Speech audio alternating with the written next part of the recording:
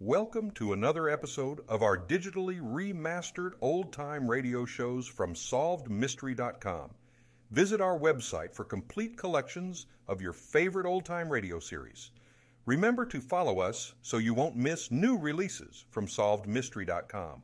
Here's a man with us who has a story that's practically unbelievable and certainly points up the fact that there are new horizons available today. What's your name, sir?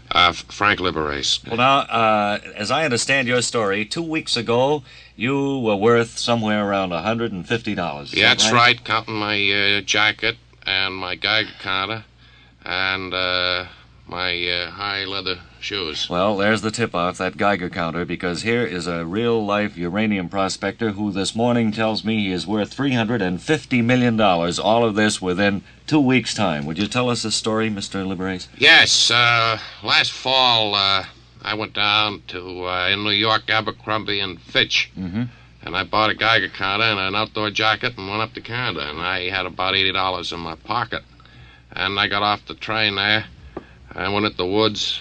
And you had never prospected before? No, I didn't even know how to go about it, and the machine started to tick, and I bought that land, and now I was worth $350 million, 11 o'clock Eastern Time. That's 15 minutes ago. Oh, I'm worth $4 now.